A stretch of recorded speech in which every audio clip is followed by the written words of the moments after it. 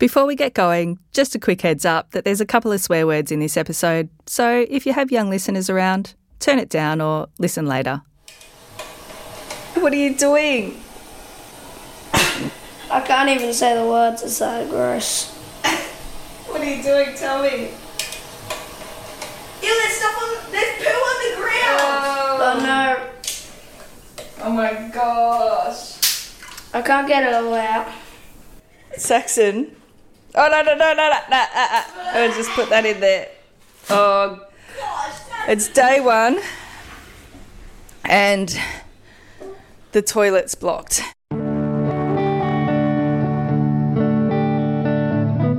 My name's Laura Uden and you're listening to From Afar, a 5-part memoir and storytelling podcast about living and loving long distance. If you haven't listened to episode 1 yet, press pause and go back. You'll meet my husband Sean and our 2 kids, Matilda and Saxon. Right now, the kids and I are separated from Sean by over 7,000 kilometres of desert, ocean and ice. And I'm on a quest to find out how to live my best life while he's away. The kids and I are in Darwin, Australia's tropical north and our much-loved home. It's the wet season and it's a perler with more rain than we've had in years. Sean's on his way to one of the most physically demanding, isolated and extraordinary places on Earth, Antarctica.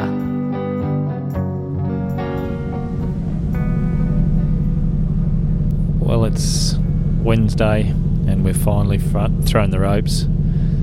The Everest is now departing Hobart on its way down the Derwent River. I'm out on deck. The sun's just going down. It's twilight. There's been obviously this massive build-up to the departure. It's been a roller coaster, but it just really feels good to actually throw the ropes off the ship and head to sea. Meanwhile, back in Darwin, it's day 1 and the shit has hit the fan. Literally. Saxon has taken it upon himself to be the one to fix the toilet, so he's just got a pair of tongs from the kitchen cupboard that we will now throw in the bin. Oh, he's looking very pale and he's just walked out dry reaching. Oh, did you unblock the toilet, mate? I think so. Oh, I'm proud of you. It might still be a bit blocked, but... Is it still blocked? I don't know, I think. Oh, I think it is still blocked. Oh. Day 1. Fun.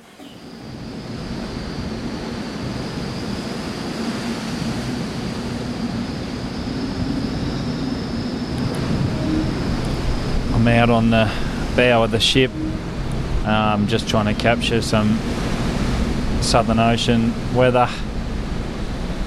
I'm hiding behind some superstructure to try and break the wind. I've got the big hairy windsock on. It's blowing about 30 knots, maybe gusting to 40. And we've got about 4 to 5 metre swells coming from the west, and we're running about on a southwest direction. That was a couple of weeks ago now. That's how long it takes, 14 days, for the ship, the Everest, to cross the Southern Ocean from Hobart to reach Davis Station on the coldest, driest, most remote continent on Earth. Actually, the biggest desert in the world, but it's freezing cold.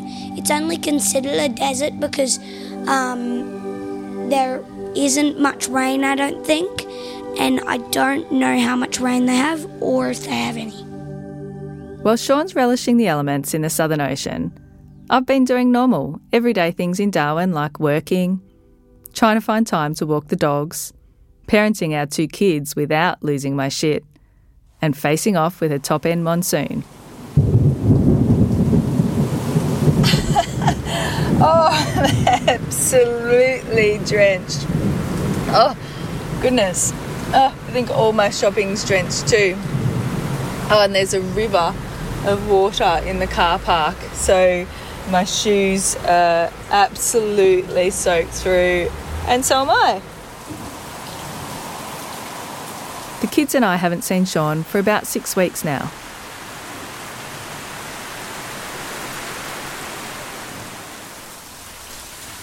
So it's absolutely bucketing down here. It's about 5 in the morning in Darwin wet season, and the power's out. So, I've been just waiting for the power to go on. I'm thinking about the generator that's in the shed that I would normally say, Sean, can you go and get the generator and plug it in? And it, voila, you have power back on. Anyway, I might leave it for a little while, maybe until a decent hour, and then I'll go and see if I can work this generator.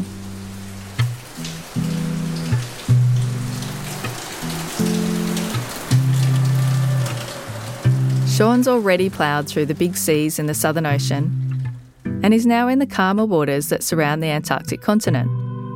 You know, the waters that are dotted with icebergs and frolicking penguins. He'll soon arrive at Davis Station, where he'll be working as a watercraft operator for the Australian Antarctic Division, or AAD. He'll be ferrying people and supplies through some of the iciest waters in the world. But until they get there, he's essentially a passenger, which means he's got lots of time to make recordings for me, for this podcast. Everyone's getting around the ship, pretty buoyed up with getting very close to the destination, and it pretty much helps to be going all the way through these icebergs while the sun's shining. It's still ridiculously cold. It's about 3 degrees and there's about 30 knots of breeze whipping around us, so the wind chill factor is ridiculous. You cannot come outside without covering up big time. Your eyes water, your nose runs, but there's a real crisp feel in the air of clean air.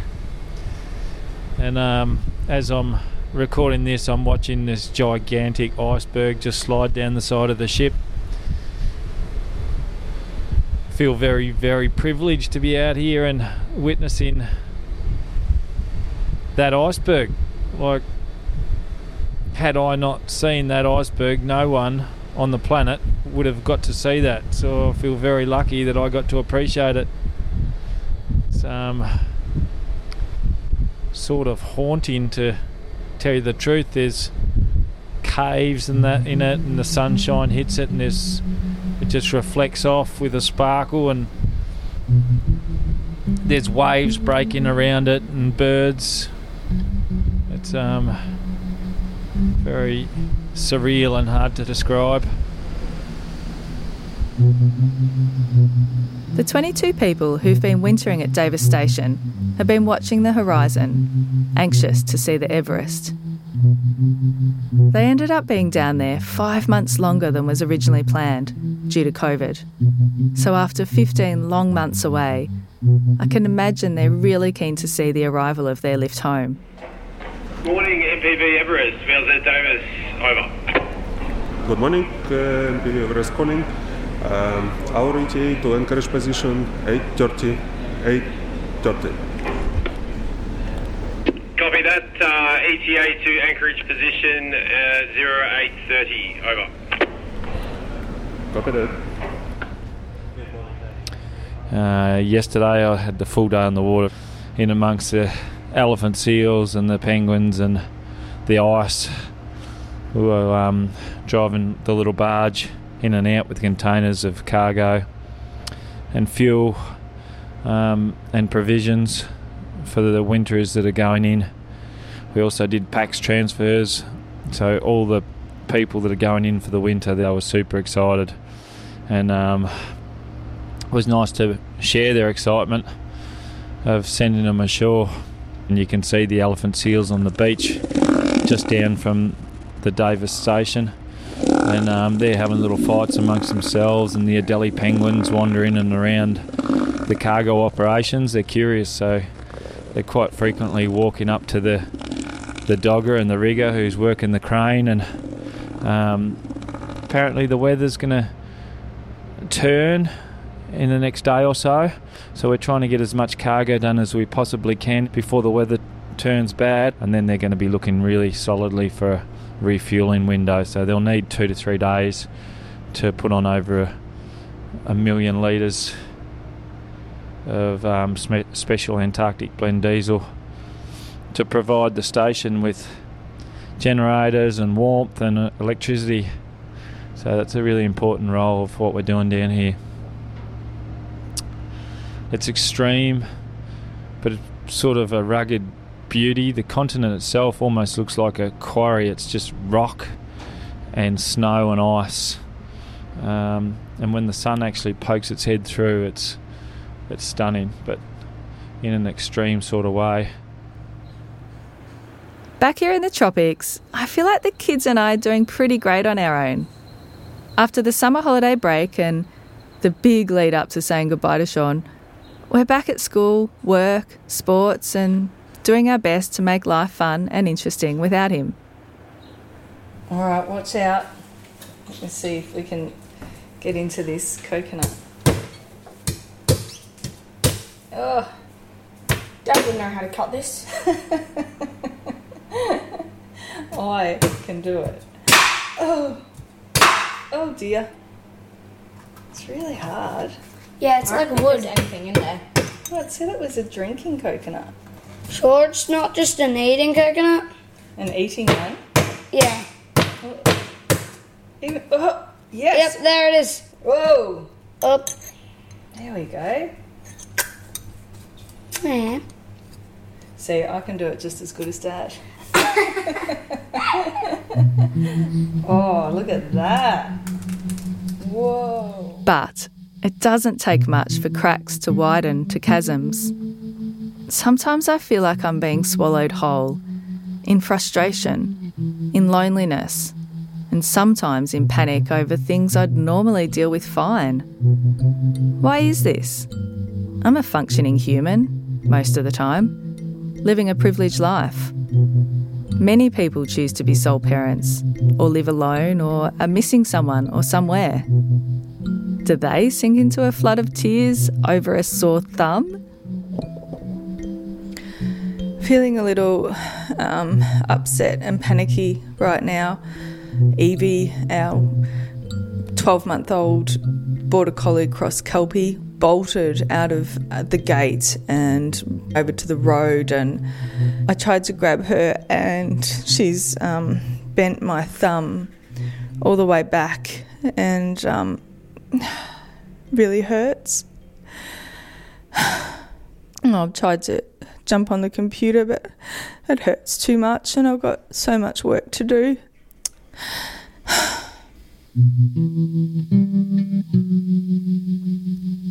I think the panic I tend to fall into, much more quickly than normal, is because of a constant background hum of anxiety. The kids struggle at times too, and although we feel really lucky and thankful to be able to talk to each other via WhatsApp, it's often scratchy and drops out a lot. You there? What's that? It's the noise that means we can't connect. Can you hear us? Papa? No.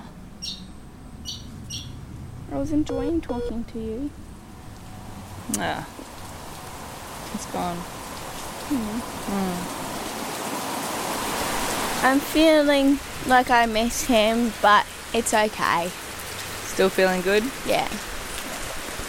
I miss him, but like last night I cried a bit, but I'm fine. It's good. Sure. I miss him too. Yeah. I'd be better if Dad was back. Or still here. I know. But I feel like we're going pretty good at the moment. What do you guys think? Yeah, it's a bit overwhelming. I do about 1 million more jobs. Well, Mum's asking you to do more jobs because Dad's not here to help. Well, it's boring. Well, I'm thankful that you're helping and doing more jobs. I'm so used to being able to rely on certainties, like dates in calendars. But I'm quickly learning that certainties are irrelevant in Antarctica, where the weather rules. Sean's due back home at the end of March, but who knows when it will really be. Back in the summer of 2018, while Sean was on board the ship, the Aurora Australis, they got stuck. We finished our resupply of one of the stations and we were told that's it, we're heading for home. So the weather was absolutely stunning. It was really sunny and there was no wind and everyone was out on deck and really buoyed up by the fact they were heading for home, and we'd had a successful resupply and everything had been done really well. And so there were lots of people outside taking photos, and they transited a place that was called or known as Iceberg Alley. Everything was going great, and then they had a wind change and all the ice closed in around them, and the ship was trying to transit through the ice and basically just come to a stop. It couldn't go anywhere. The ship at different intervals through the day would fire up and try and steam out of the ice, but it was very clear and evident that it wasn't going anywhere. 3 days had disappeared while we drifted around on the ice, going past some of these massive icebergs, and it felt like, wow, we're really close to those. I don't know what would happen if they got pushed into an iceberg. I don't think I'd like to find out. So why do people choose to put themselves in danger to work in faraway lands or live in places hundreds of kilometres from the nearest town? More often than not, they take risks that the rest of us, living in bigger towns and cities, wouldn't even contemplate. Hey Mum, if you fall in the water in Antarctica, you only have up to 3 minutes to get out before you die from the cold. I'd heard something like that before, and it makes my heart stop still. Is it really only 3 minutes? I decide to contact the AAD to find out, and according to their polar medicine unit, you've probably got a bit longer than that. They say you've got 1 minute while your body has a cold shock response, 10 minutes while you're trying to swim and keep yourself afloat, and up to about an hour before hypothermia sets in, depending on a lot of different variables, of course. And while it's great to be informed, to be honest, even with all that info, it doesn't make the fear go away, and my brain keeps going around and around. What if Sean does fall overboard? What if he can't get back into the boat? What if all that insulated clothing drags him down? What if he dies down there and I get that phone call that nobody wants to get?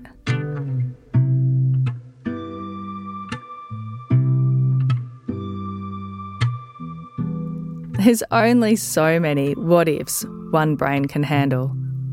But I do want to understand why people choose to leave their families and put themselves in potentially dangerous situations. So I asked my mates Rhiannon and Tamara how they deal with it. You heard from them back in episode 1. Rhiannon is a remote area nurse, specialising in cardiology, and Tamara has been working for Australian Border Force for 15 years. I used to work in Central Australia, so they were week-long trips, which, you know, isn't too bad. But these days I just do one night away at a time. Yeah, nice. And what sort of places do you go to? I'm very lucky because I get to go to the best places. Tiwi Island, Scrood Island, Gove, all of East Arnhem, which is amazing, Katherine, Wadair, you know, really, really good places that, you know, people just don't get the chance to go to very often. I work in Darwin most of the time, but we travel remotely, fortnightly, monthly basis. Sorry, Boston. He's barking away. That's your dog? Yes. We thought we'd locked him up securely, but not the case. That's all right. We can handle Boston in the background.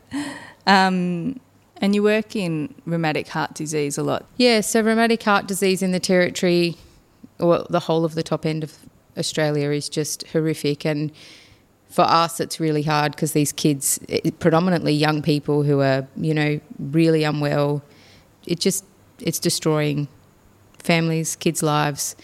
And unfortunately, there's nothing we can do about it but just try and keep the screening and doing more, I guess, and hoping that someone will listen and start funding more housing, education, all of those things.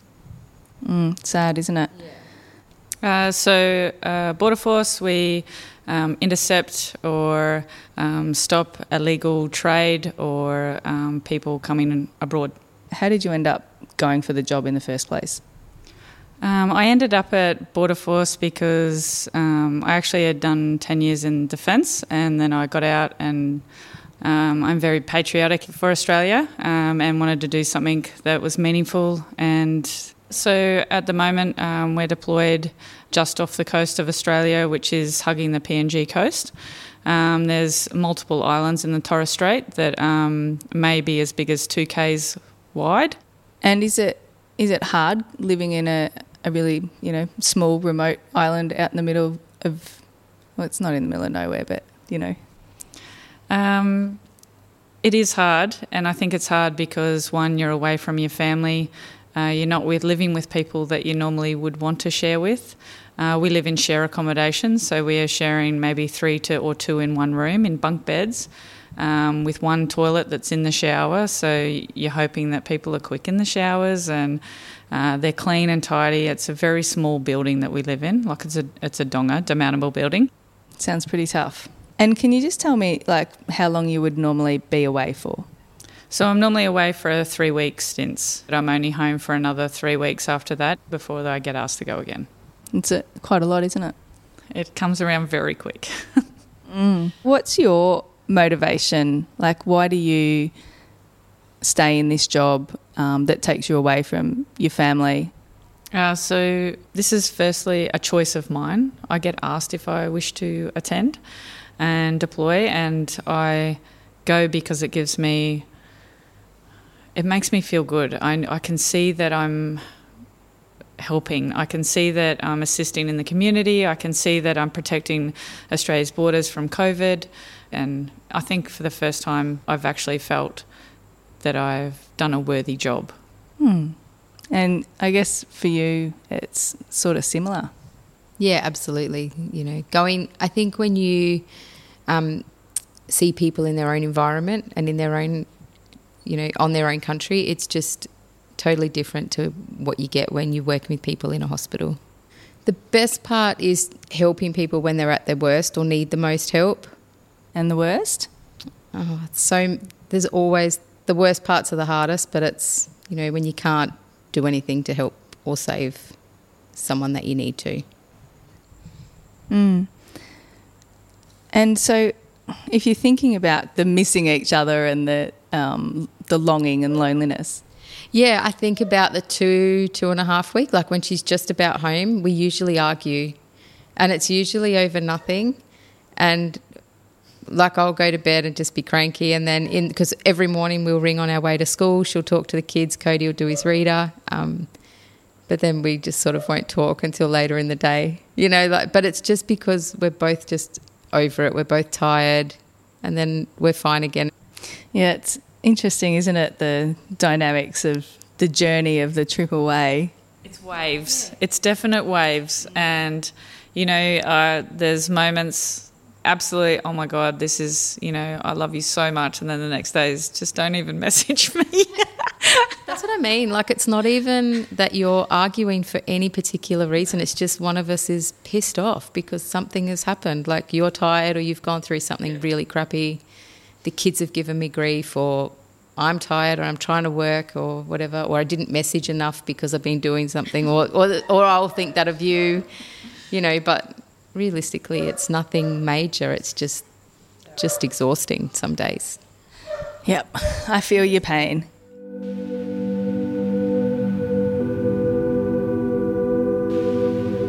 I really do understand the pain of the hard days. The days when the kids are niggling each other and just won't let up. The days you feel like shit and still have to do the millions of things that need doing because there's no one else there to do them.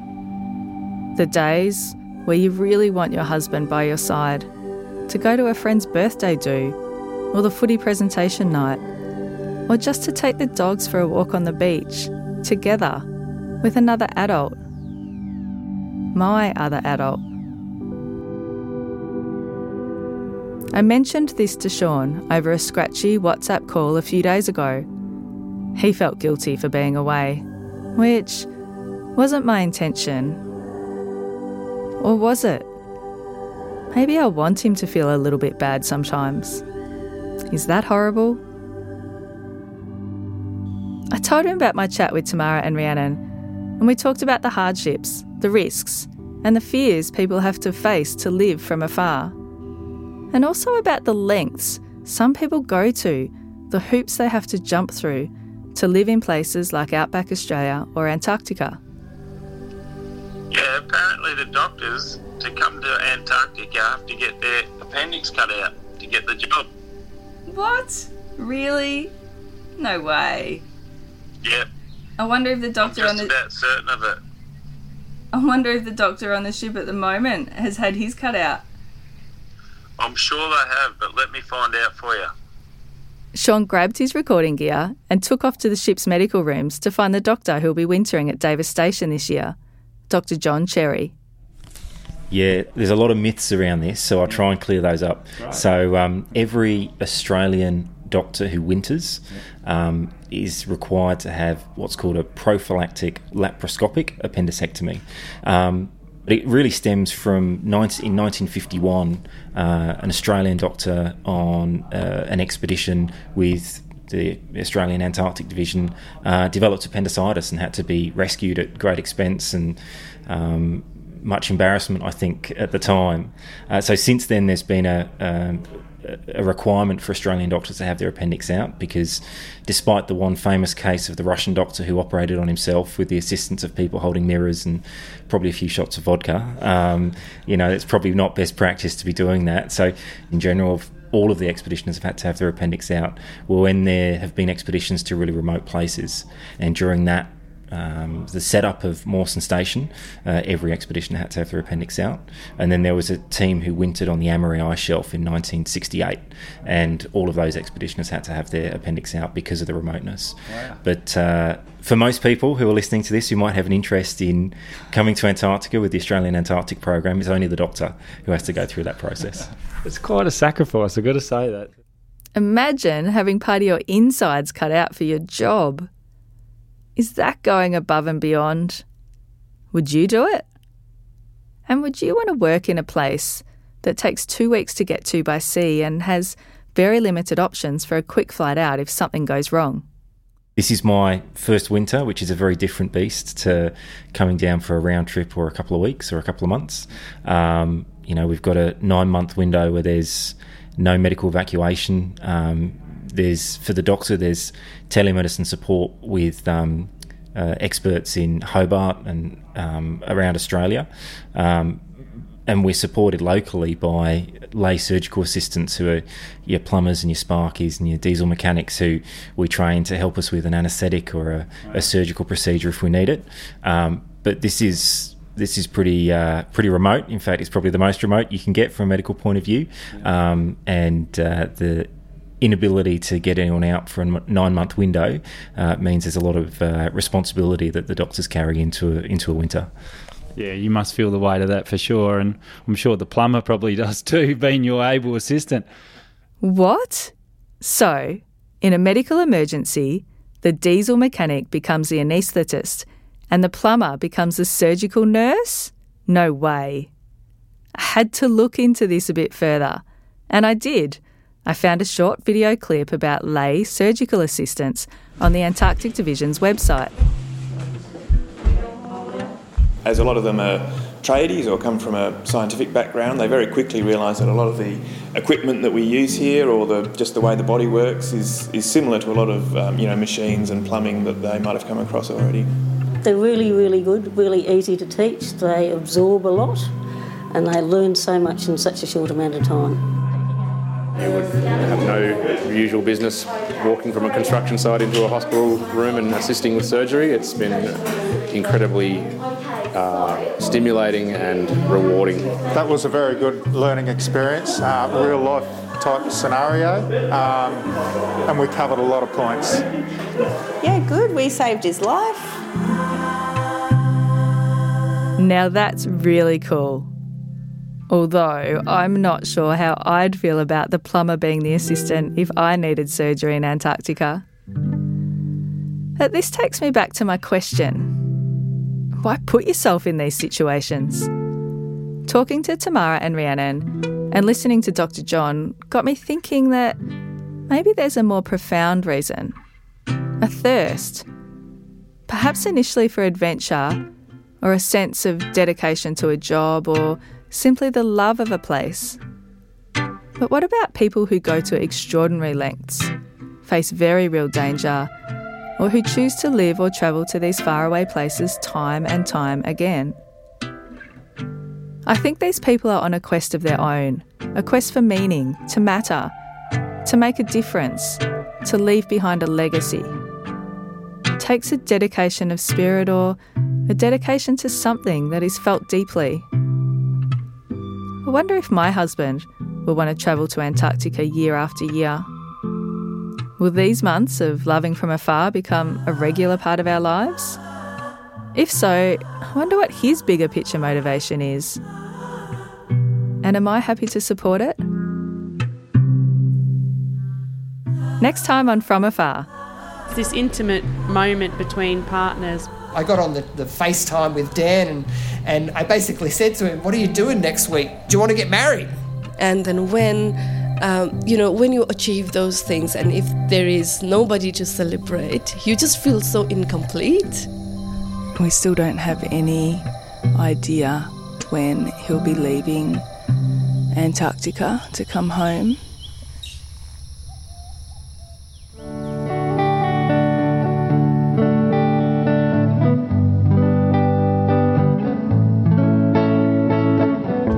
Do you or a loved one work or live remote? You can share your story with us through our website, FromAfarPodcast.net. While you're there, check out our photo gallery of both icy and tropical beauty. From Afar was created and produced by me, Laura Uden, with some help from my husband Sean, who recorded the sounds and interviews in Antarctica. I couldn't have done it without Cinnamon Nippard, who produced and edited the podcast, and Hamish Robertson, who mixed it. Big thanks also to Johanna Bell for her invaluable mentoring, and of course to our two kids, Matilda and Saxon, for allowing me to record their lives for more than just a few months. If you love the music, look up Darwin singer-songwriter and now music producer for podcasts, Serena Peck. Last but not least, thanks to all the people who participated in the podcast and to the Australian Antarctic Division and Maritime Construction Services for their support. In this episode, you heard from Tamara Travers and Rhiannon Townsend, along with Dr. John Cherry from the Australian Antarctic Division. From Afar was created on beautiful Larrakia land and was produced with funding support from the Northern Territory Government through Arts NT.